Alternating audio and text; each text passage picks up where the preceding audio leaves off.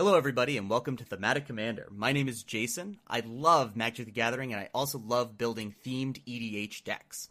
On this channel, I'm going to take some of your favorite stories, TV shows, lore, game mechanics, and turn them into playable EDH decks that still tell a story. Thanks everybody, and on to the show.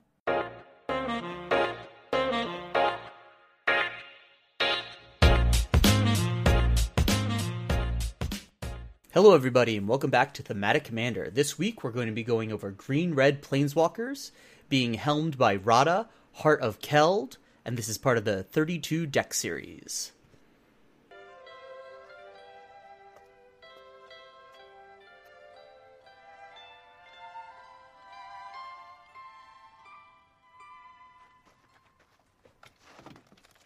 Put your hands up. No. What? I said no. Why not? I don't want to. But I've got a gun. I don't care. Doesn't make any sense. Too bad. Well, where are your friends? I don't know. Yes, you do know. No, I don't know. You do know! Shoot me then.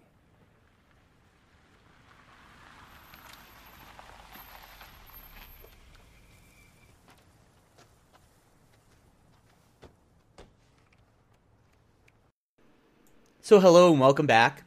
Sorry that it took me so long to get another one out. I had a couple troubles with my computer, but now I'm up and running with my new computer.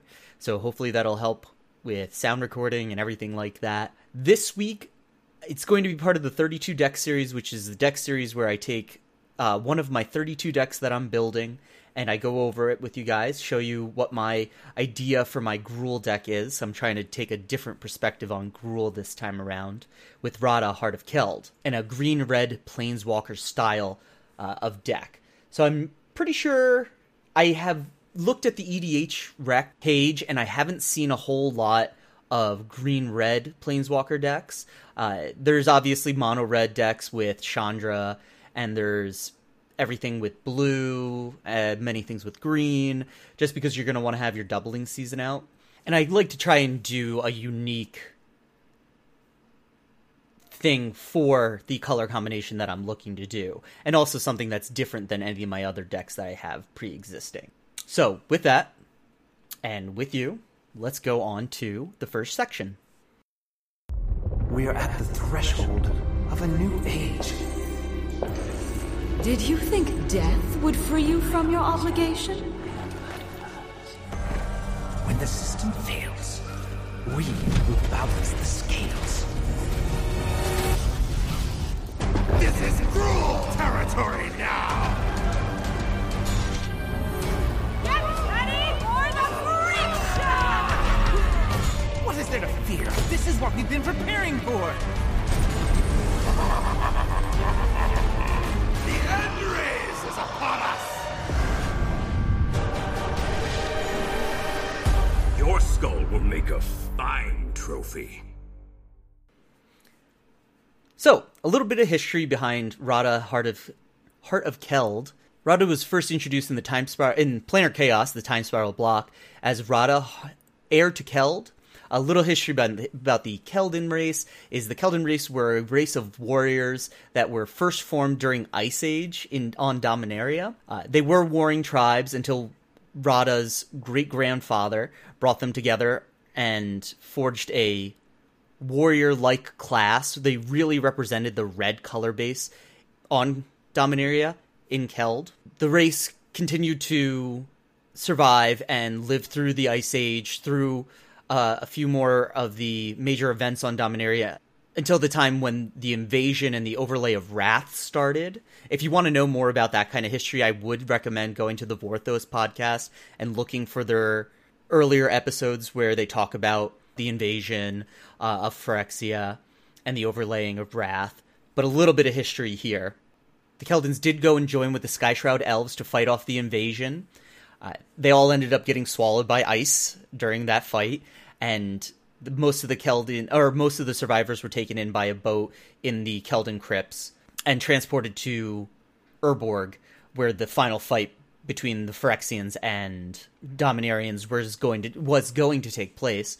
Rada is a result of the Keldon warlord and one of the Skyshroud elves having a child. Rada is the direct descendant of the first warlord for Keld. Well, we meet up with Rada in the Time Spiral block during the Time Spiral crisis. This is right during the time when the Teferi was trying to close.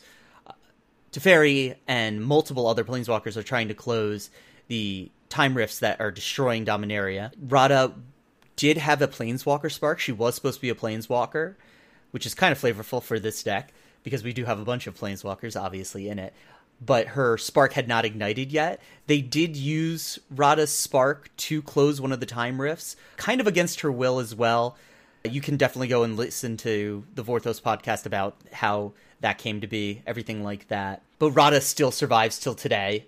She went through as the heir to Keld, then she was reprinted in Dominaria when we came back to as Grand Warlord Rada, and now we have her in her final iteration here as Rada, Heart of Keld. But how about we just get to the next?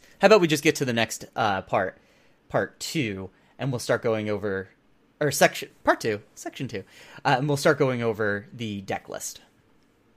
Oh, check it out! It took me 16 years, but I totally earned these scissors. Wait, 16 years? You've been gone from Earth for like 8 minutes.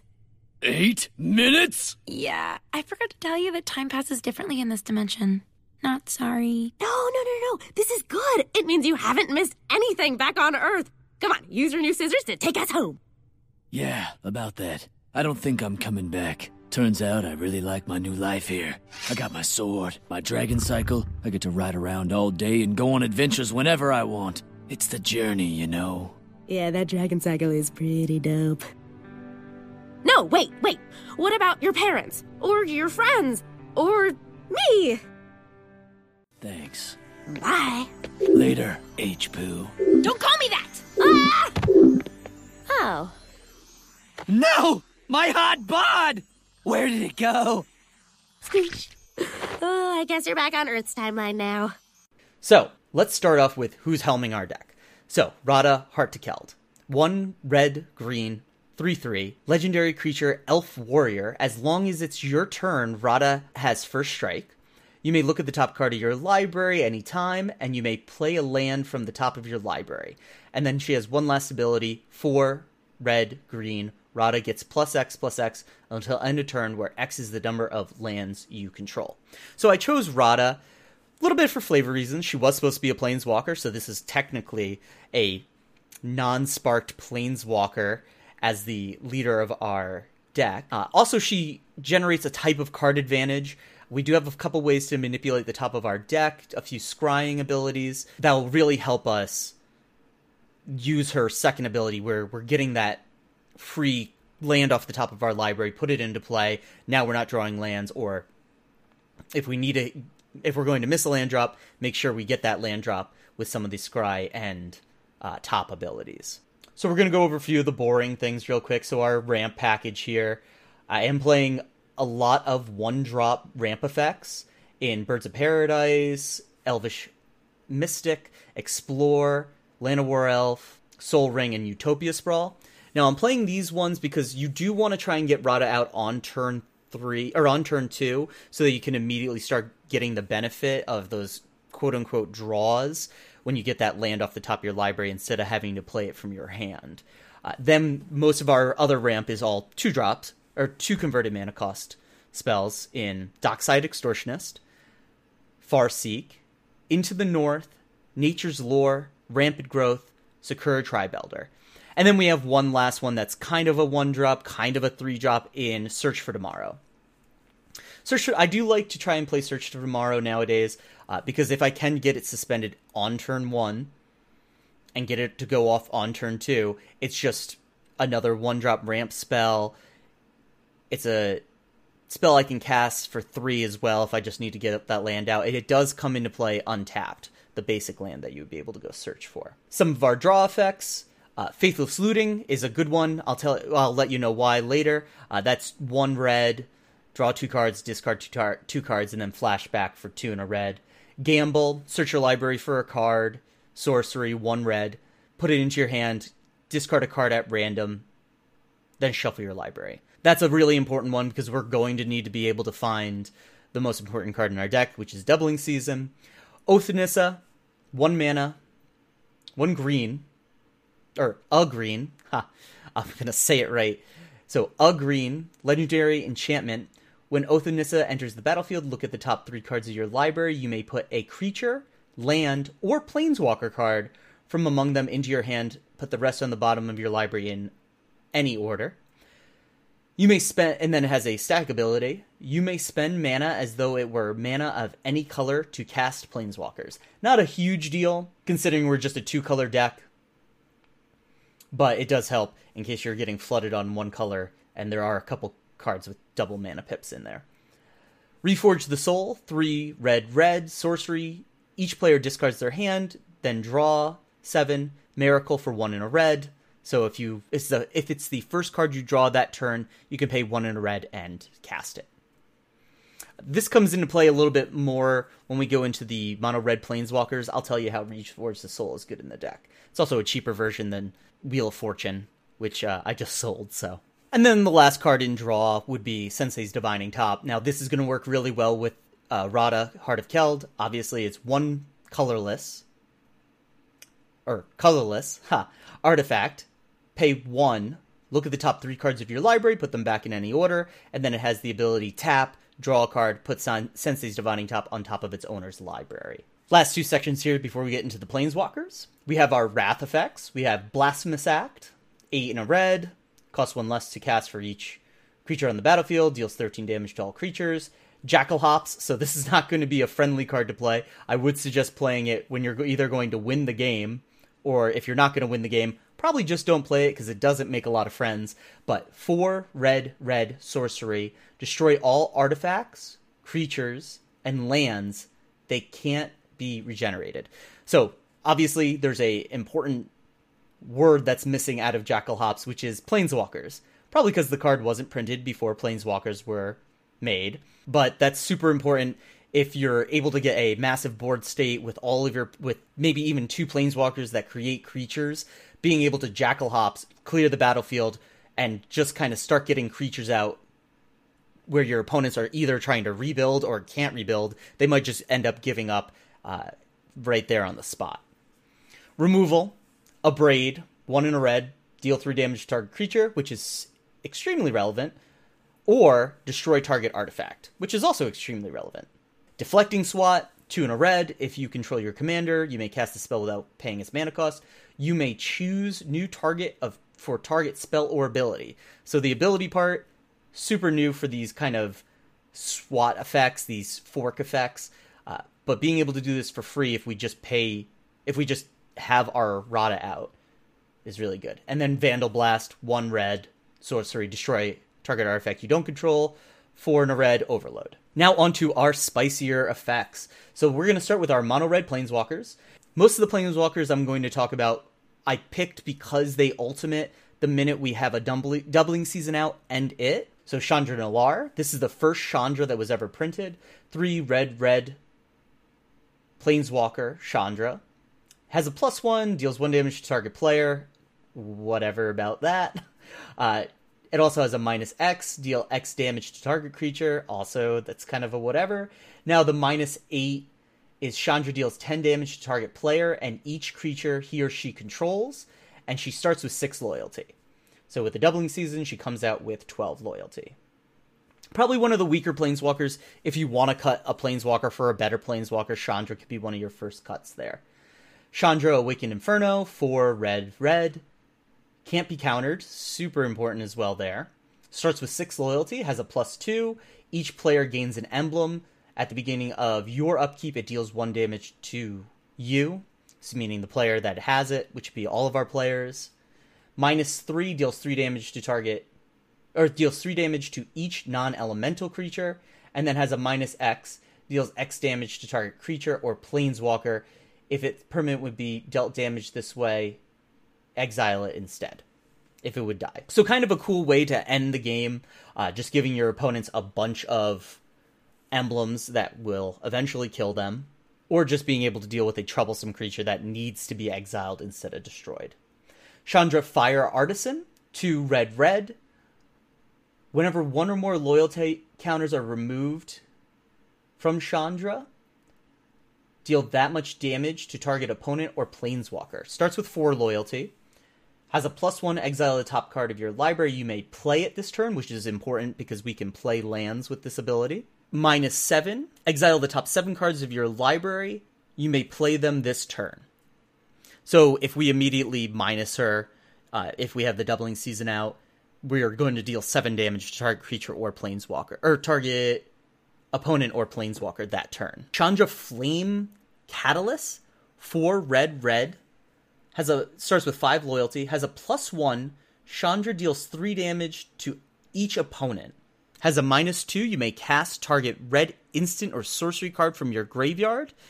For the most part, we're just going to be hitting maybe a Gamble.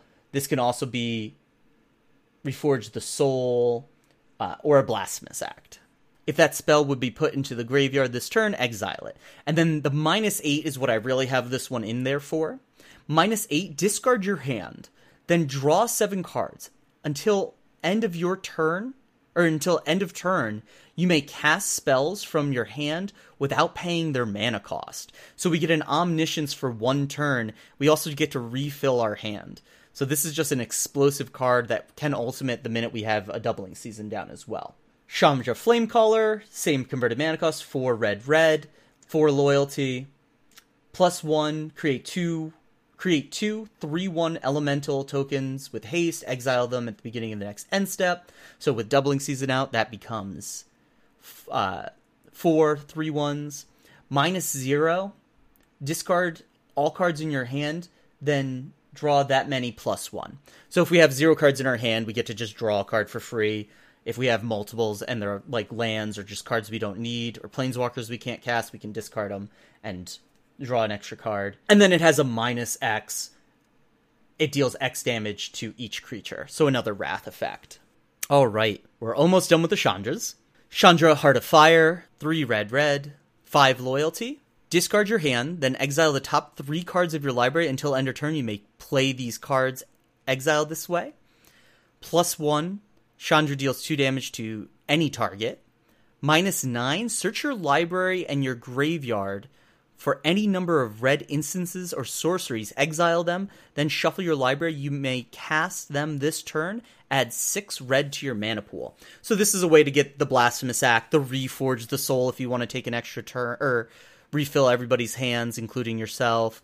It's also another way to, say you have that dominating board position, you've cast this to get out the Jackal Hops and eventually just win the game off of that. Chandra Torch of Defiance, 2 red. Exile the top card of your library. You may cast this card. If you don't, Chandra Torch of Defiance deals 2 damage to each opponent. So now this is a cast. We won't be able to play lands off of it, but that's alright. It's still an extra draw effect. It also has a +1, add 2 red to your mana pool, so a ramp card.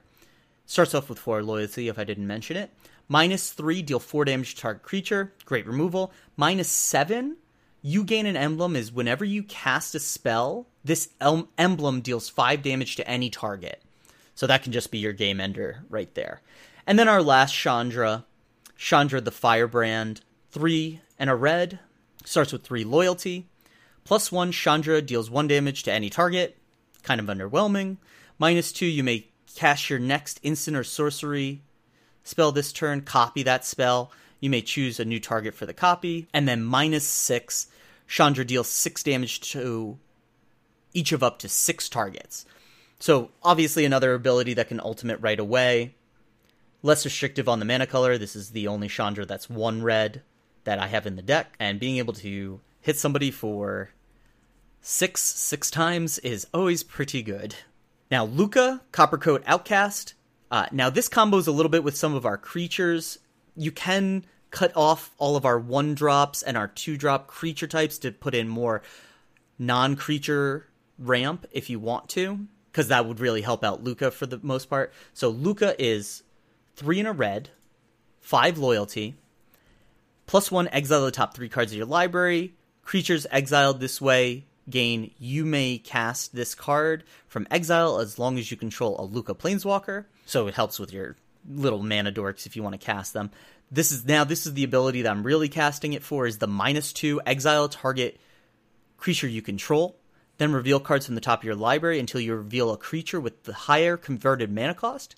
Put that card onto the battlefield and the rest on the bottom in a random order. Now, when we get to our other creatures, I'll tell you why we really want to be able to -2 and not hit any of our low drops.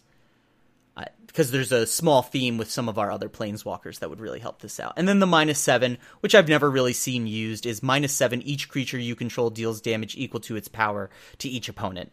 But I mean, if you get the chance to do it, it's pretty good. Especially with our next Sarkhan the Masterless. 3 red. Whenever a creature attacks you or a Planeswalker you control, each dragon you control deals 1 damage to that creature. It has a +1 until end of turn. Each Planeswalker you control becomes a 4/4 red dragon creature and gains flying. And then a -3, create a 4/4. So with Doubling Season, obviously, being able to make 2 4/4s is great. But also just being able to Alpha Strike one of your opponents out of nowhere just by casting this. All of your Planeswalkers that are already in play would have haste if you cast them turns before. And also it has a small way to protect our Planeswalkers if we just minus. Say your opponent has a massive board of tokens. And then another Sarkhan the Dragon Speaker. 3 red. Until end of turn, Sarkhan the Dragon Speaker becomes a 4/4 red dragon creature with flying, indestructible, and haste. -3, deal 4 damage to target creature. -6, you gain an emblem. At the beginning of your draw step, you draw 2 additional cards. At the beginning of your end step, discard your hand. So a little bit scary, but it kind of has the theme with one of our other cards in the Cheaty Face section that we'll go over. It starts with 4 loyalty. Now for our mono green walkers, Garruk the Wild Speaker, also another original Planeswalker. Garruk Wildspeaker is 2 green, starts with 3 loyalty, untaps 2 lands with a +1, makes a 3/3 with a -1, and then gives all of your creatures overrun with the -4. Garruk Primal Hunter, 3 green, +1, create a 3/3 beast creature token, -3, draw a card equal to the greatest power among creatures you control, and then -6, create a 6/6 worm creature token for each land you control. Works really well with Radha for the -6. And also just being able to put out a creature every turn is pretty good. Garruk Unleashed, 2 red, +1, up to 1 target creature gets +3/+3 and trample until end of turn. -2, create a 3/3 beast token. Then if your opponent controls more creatures than you, put a loyalty counter on Garruk. -7, you get an emblem with, at the beginning of your end step, you may search your library for a creature card, put it into the battlefield, then shuffle your library. One of our more consistent effects that we want to get to. Now for a few of our Nissas, Nissa Vital Force, awesome, great card to have ultimate, which it'll ultimate almost the turn you get it out, especially with some of our other effects. 3 green, 5 loyalty, pay 1, untap target land you control until end of turn. Until the end of your next turn, it becomes a 5/5 elemental creature token with haste. It's still a land. -3, return target permanent card from your graveyard to your hand. Great ability. If any of your Planeswalkers die, you can just get them back with Nissa. -6, you gain an emblem with, whenever a land enters the battlefield under your control, you draw a card. For the most part, you're just going to want to try and ultimate her as quick as possible, but she's also so versatile in all the other aspects there. Nissa Voice of Zendikar, 1 green, +1, make a 0/1 plant token, -2, put a +1/+1 counter on each creature you control, -7, now this is one of the few Planeswalkers that does not ultimate the minute it comes down with the Doubling Season. You gain X life and draw X cards, where X is the number of lands you control. We're still focusing on that land ramp and that land acceleration. And then our last mono green Planeswalker is Nissa Who Shakes the World, 3 green. Whenever you tap a forest for mana, add an additional mana. It has been terrorizing Standard for a very long time. +1, make a 3/3 or put 3 +1/+1 counters on target non-land creature you control, untap it. It becomes a 0/0 elemental with vigilance and haste. And then a -8, you get an emblem, lands you control have indestructible, search your library, so that's really good with Jackalhops. Search your library for any number of forest cards, put them onto the battlefield, then shuffle your library. Any number of forest cards, not basic lands. So you can get your Stomping Grounds, your Cinder Glades, all of those effects. Now on to our red-green Planeswalkers. We have Arlinn Kord. Arlinn Kord, I just really love werewolves, and when we get to the end of this, I have a little section where I'm going to talk about all the new cards that are coming out in Zendikar and the recently announced sets that are going to be coming out as well, because I'm super excited. But Arlinn Kord, 3 red-green, starts with 3 loyalty, +1 until end of turn. Creatures you can, or one target creature you control gets +2/+2 vigilance and haste. A 0 effect. Put a 2/2 wolf creature token onto the battlefield, then transform Arlinn Kord. Arlinn Kord's backside. She's a werewolf. She has a +1 creatures you control get +1/+1 and trample until end of turn. -1. Arlinn Kord deals 3 damage to target creature or player. Transform Arlinn Kord back. And then a -6. You get an emblem with creatures you control have haste and tap deal that much or deal damage equal to the power to target creature or player. So probably any target. We have Domri Chaosbringer. This is one of the cards that doesn't completely synergize too well with our deck, but hey, what can I say? +1, add 1 green or red to your mana pool. If this mana was spent on a creature, it gains Riot, which you have the choice. You can either add a +1/+1 counter to the creature or give the creature haste with Riot. -3, look at the top 4 cards of your library. You may reveal up to 2 creature cards from among them and put them into your hand, put the rest on the bottom of your library in a random order. So the second ability we're not going to use that much, but the last ability is the one we're really trying to get up to. You gain an emblem, -8. You gain an emblem with, at the beginning of each end step, so that's every end step, you put a 4/4 green beast creature token with trample onto the battlefield. So every upkeep, or every end step, you're going to get another 4/4. Samut Tyrant Smasher. So this is the War of the Spark Planeswalker. 2 red-green. Those are red-green hybrids. Loyalty 5. Creatures you control have haste. Target creature gets +2, +1, and gains haste until end of turn. And then you scry. So we're playing it mostly for the scry, but the haste ability is always nice when we get to those creatures. Samut the Tested. Now this is the first Samut that's a Planeswalker. Samut the Tested is 2 red-green, +1, up to 1 target creature gains double strike until end of turn. Pretty cool. -2, Samut deals 2 damage divided as you choose among 1 or 2 targets. -7, search your library for up to 2 creatures and or Planeswalker cards. Put them onto the battlefield and then shuffle your library. That's the effect we're really trying to get to. Sarkhan Vol, the original Sarkhan, 2 red-green, 4 loyalty. Creatures you control get +1/+1 and haste until end of turn. A lot of haste. -2, gain control of target creature until end of turn. Untap that creature. It gains haste until end of turn. So, I mean, -2 threaten. Also just a really good ability that we're going to want to get. But this is the ability that I've always liked to get out. When I first saw Sarkhan, this is what I wanted to be doing with him. -6, put 5 4/4 red dragon creature tokens into play with flying. So right off the bat, it's going to take us a little while to get up to Sarkhan's ultimate, but not too bad. And then our last one here, he's a little non-synergistic because it's going to take a little bit of either finesse or luck to get his ultimate to really matter. But we have Xenagos the Reveler, 2 red-green, 3 loyalty, +1, add X mana to your mana pool of a combination of green or red, where X is the number of creatures you control. Kind of relevant if we start getting a lot of tokens out, but for the most part, not too relevant. -0, put a 2/2 Satyr, red-green Satyr token into play with haste. -6, now this is, if you get to exile, it's kind of iffy.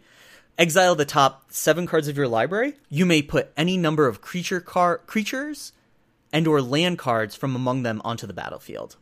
For the most part, we'll probably just hit lands. Now, I've been alluding to it this whole time. We have the 2 main creatures that we're going to really want to see a lot here, that we're going to want to cheat out. We have Blightsteel Colossus, 12 mana, 11/11, trample, infect, indestructible.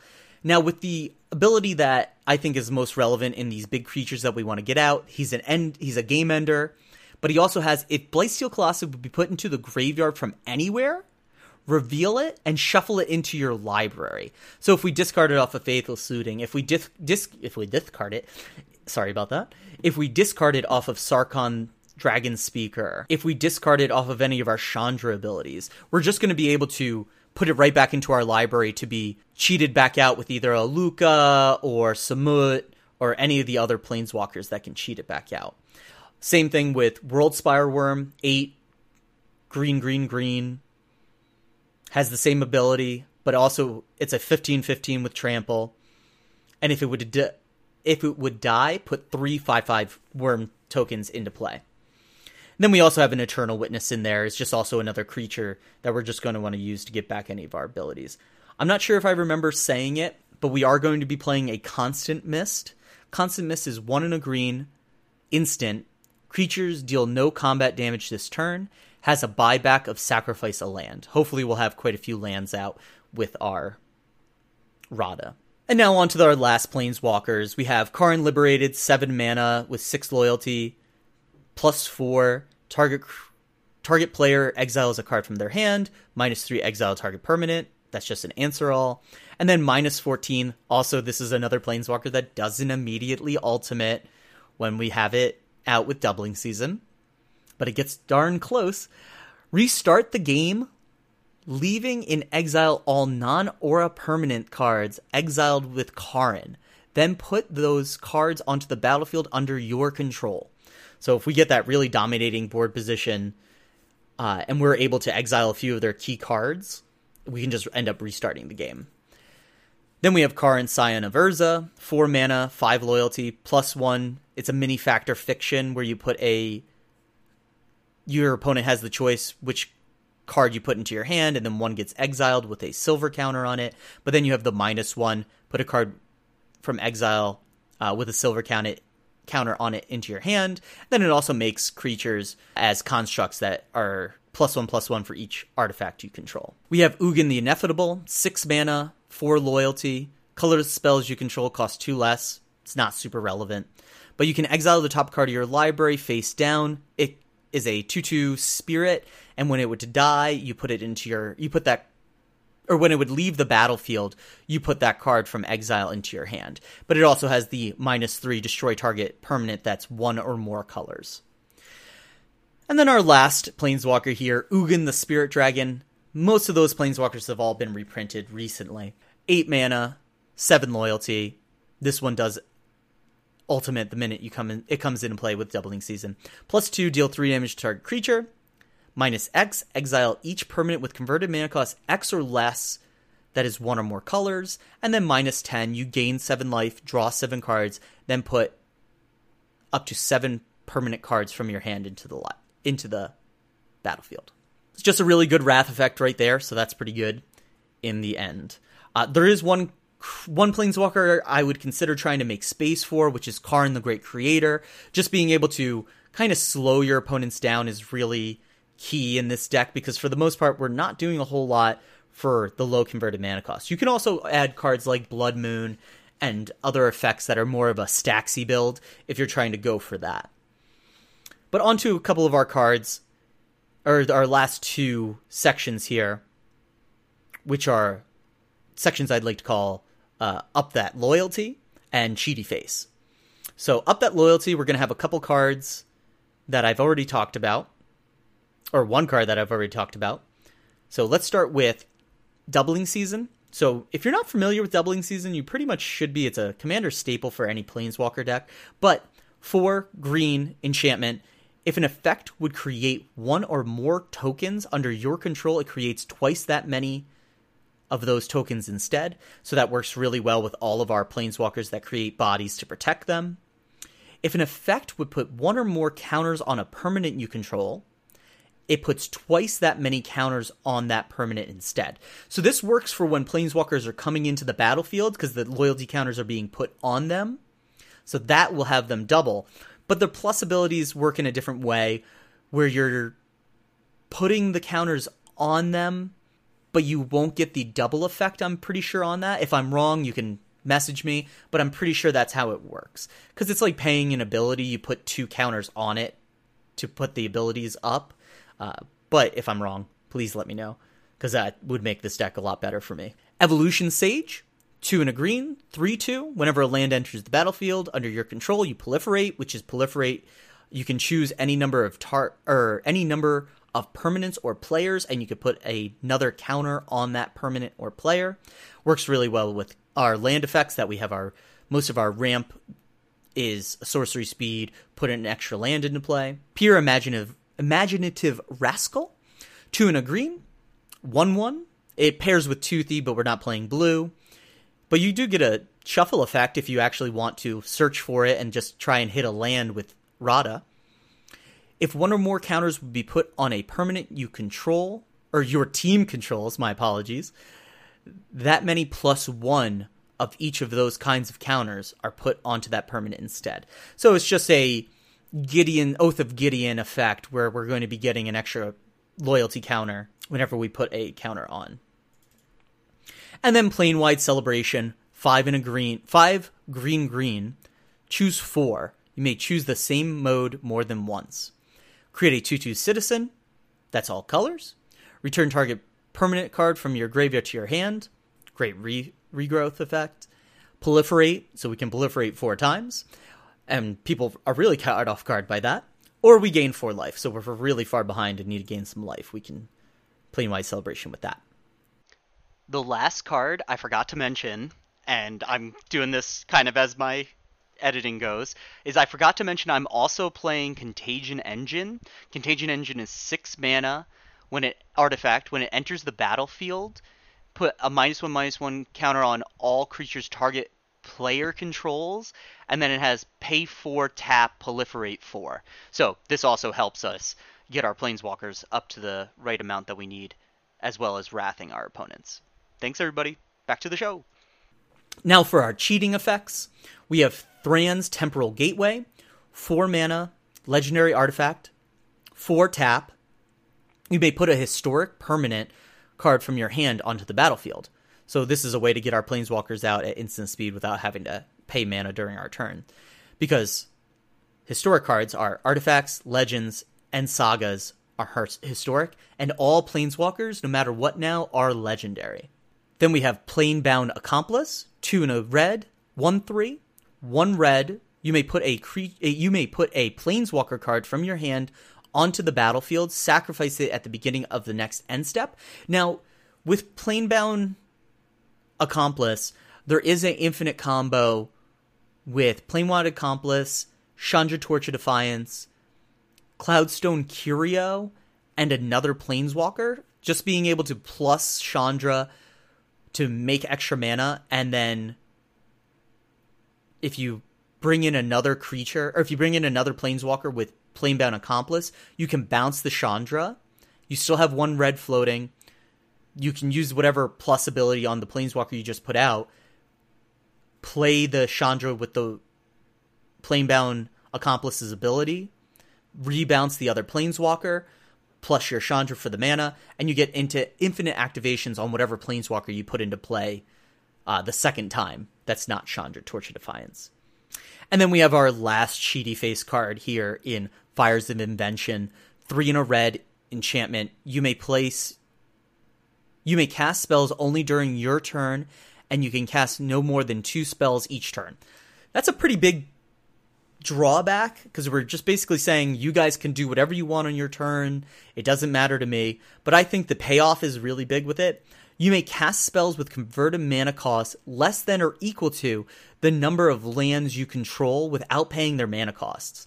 So this right off the bat, the turn we play it, we'll be able to play some of our Chandras, all of our 4-drop multicolored planeswalkers, a few of our mono green planeswalkers, and that's about it. And maybe a ramp spell if we need to get up to another mana. Now, this doesn't affect our Thran Temporal Gateway. So if we have Thran Temporal Gateway out with Fires of Invention, we actually kind of get to cast 3 planeswalkers a turn. Not that we're going to have that many, but for the most part, I think Fires of Invention would be really good. Those endgame turns, you don't have to cast it if you have it in your hand and you can't really manipulate with it. We can always recycle it with Faithless Looting or another one of our effects that is a discard draw cards. But there will be those turns when you can play a Planeswalker, play Plane-wide Celebration, and ultimate it that turn. And then nothing really of note in our land base here. I'm playing most of the different red-green duels, but I'm also playing snow-covered forests and snow-covered mountains for our one into the north. And it also doesn't hurt just to play snow-covered basics. It doesn't really hurt anything to do that. And I'm also playing the one land card of note, which would be Karin's Bastion. It taps to add 1 colorless to your mana pool, and then has the activated ability 4 tap proliferate. I am playing 37 lands, though. So that's all of our cards in the main deck. Now we're going to go on to the third section, where we're going to talk about a little bit how the gameplay interacts and how our mana curve is and the separation of colors. So I'll see you in the third section.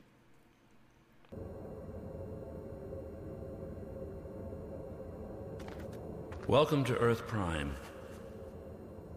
Before there was thought, there was this place. One Earth, with a single history. But with the coming of man came the illusion of free will. And with that illusion came chaos. With every choice we make, we literally create a world. History branches in 2, creating one Earth, where we made the choice, and a second, where we didn't. That's the secret of the universe, you know.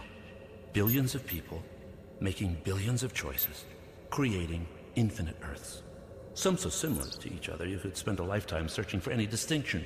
Others so radically different, they defy comprehension. And all of the branches originate here. Every version of reality balances precariously on this singular Earth. It seems so different from the Earths we know.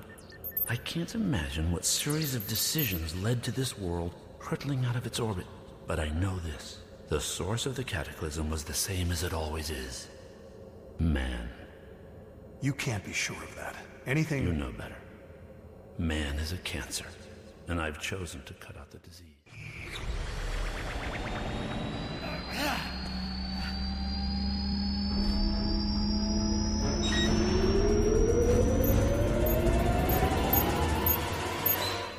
It doesn't matter.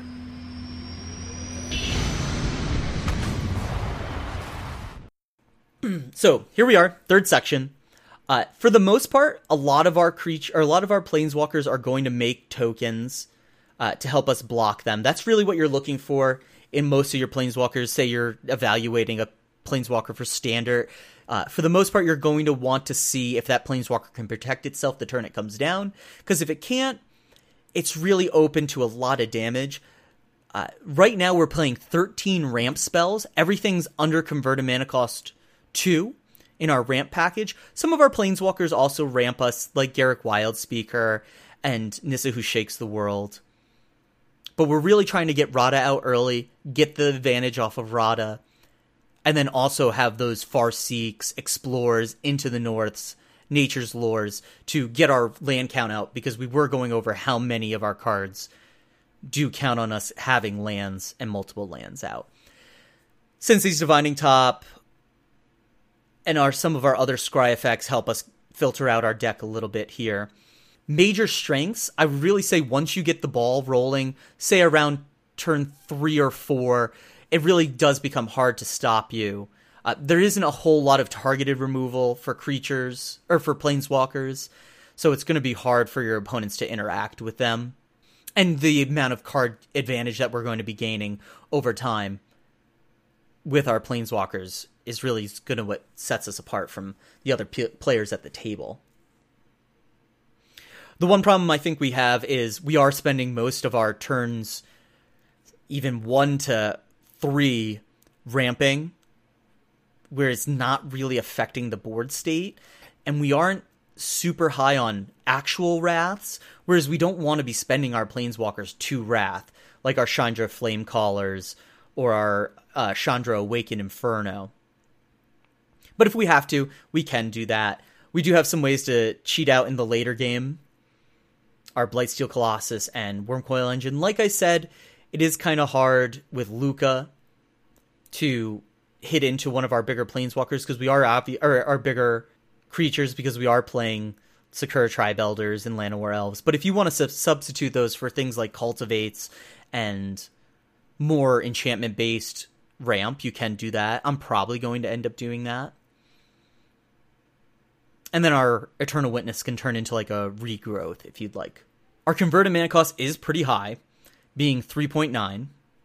So that is, like I said, we are one of the downsides of this deck is we aren't really going to be doing anything in the early game. And it does take a while for our planeswalkers to show that card advantage. There are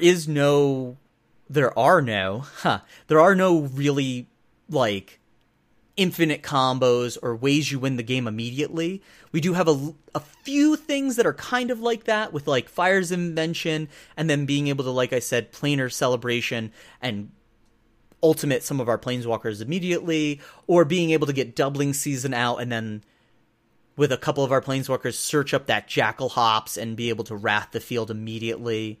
Our deck is quite light on artifacts, so if you want to play, like I was saying, you can play more Staxy. You can get rid of some of our less impressive planeswalkers to play things like Blood Moon, Magus of the Moon, Dampening Sphere, because we're not trying to cast multiple spells a turn that many times. There are a few cards few planeswalkers that does kind of mess with, but if you want to, you can flip this into a more Staxy build. Even things like Smokestacks, if we get a Smokestacks out for one, and then any of our planeswalkers that create a token, we're just gaining that advantage over time, getting further and further ahead of our opponents. I probably will end up flipping this into a more Staxy build, but really I'm trying to have more fun with the deck than I am trying to make everybody miserable at the table. And like I said, on EDH Rec, I haven't really seen a lot of red-green Planeswalker decks, probably because a lot of players want to be playing the blue effects so that you can get a few more doubling effects, and a few other, like Teferi's, or Oath of Teferi is also really good. There is a card that I'm blatantly missing from the deck, which you can add. It was just a little expensive, and I don't own one yet, which is Chain Veil, just allowing you to activate all of your Planeswalker's abilities extra for a little bit of life. It really helps you get up to those ultimate abilities a little faster. So if you have one, play it. If you don't, that's okay. I think the deck runs pretty well for itself as it is. We are an even split of red and green, so for the most part, I'm playing even split of basic lands. So, on to the last section.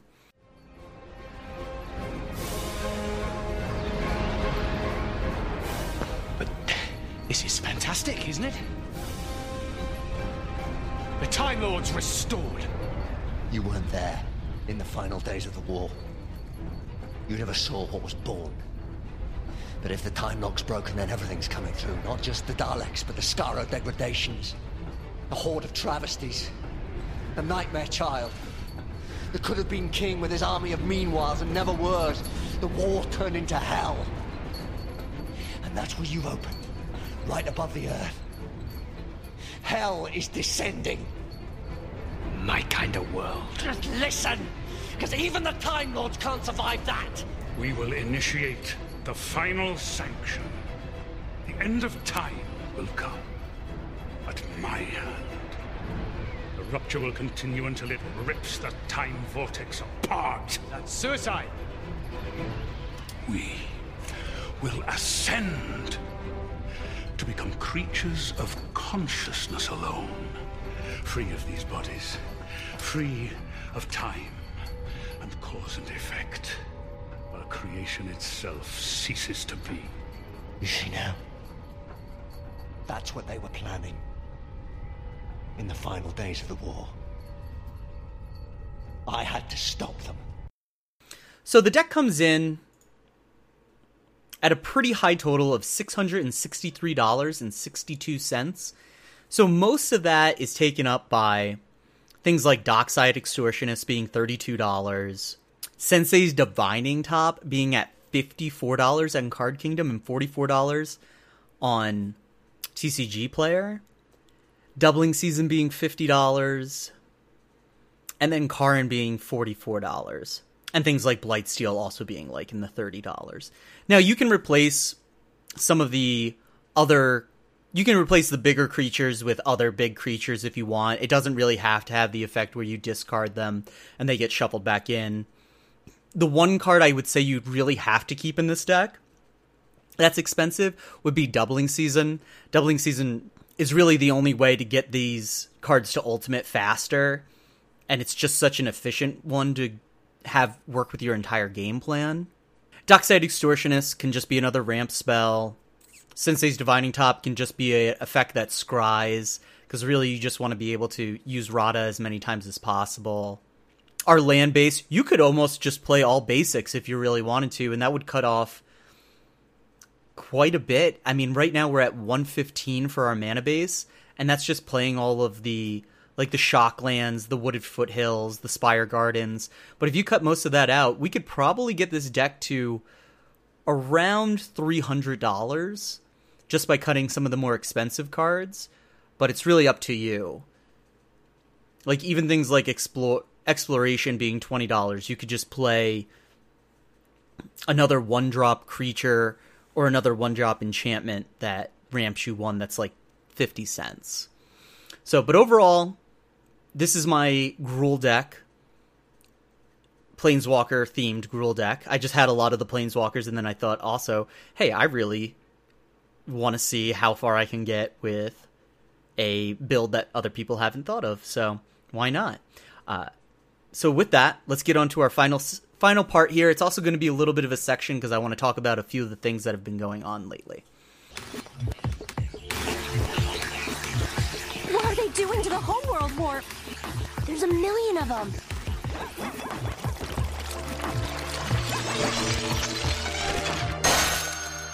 They fixed it? What does that mean? I don't know.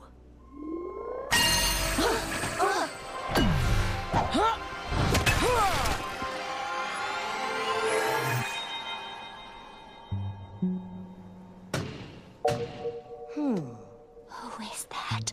No idea.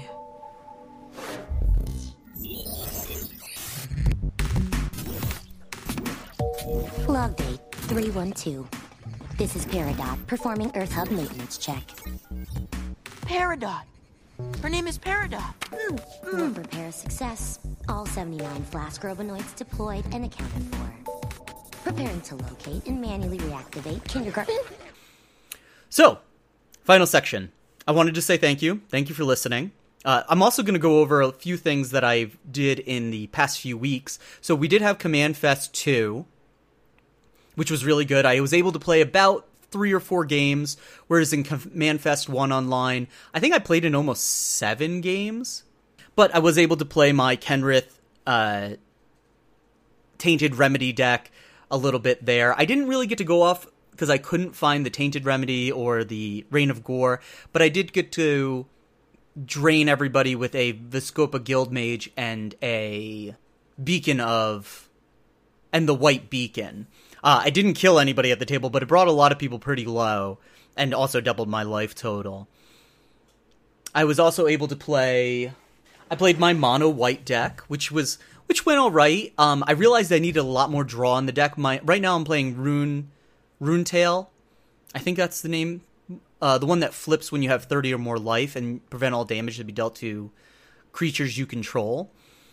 I was able to get a few blockers out that kind of made me immortal, but people realized that I shouldn't have that. But I never was able to find any of my draw effects that would bring me further and further into the game. What I did end up finding a lot more were a lot of the rule of law effects and stuff like that. So I ended up actually cutting more of the rule of law effects and playing more draw effects, obviously adding Mangara into the deck and a few other things like that.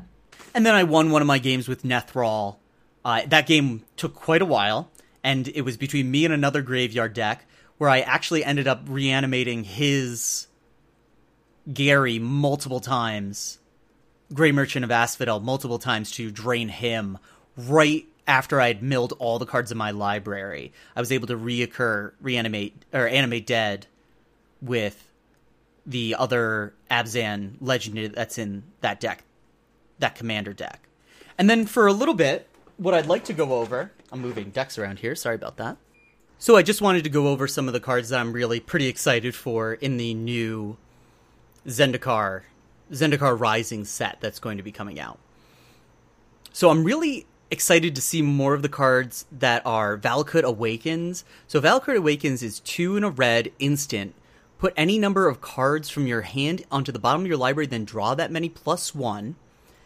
And then it has a flip side, and you can choose to play it either as the spell or as the flip side. And the flip side is Valakut Stoneforged. It's a land, comes into play tapped, and it adds 1 red to your mana pool. So if we see more cards like this, I think these are really great includes in Commander. So it's just kind of that effect where we're never really going to be behind on lands. But also, if we just need the spell effect, which is a pretty strong effect, we can just cast it. We're gonna see these in rares and uncommons. I'm not sure if we're gonna see it in commons yet. We haven't seen any yet. I'm also super excited for the entire dual land base. Now, the dual land base are basically one side's going to create blue, one side's going to create red, so on and so forth with all the combinations of... So we have blue-red, we have white-black, we have blue-black, we have green-white, we have red-white, and then we have red-green.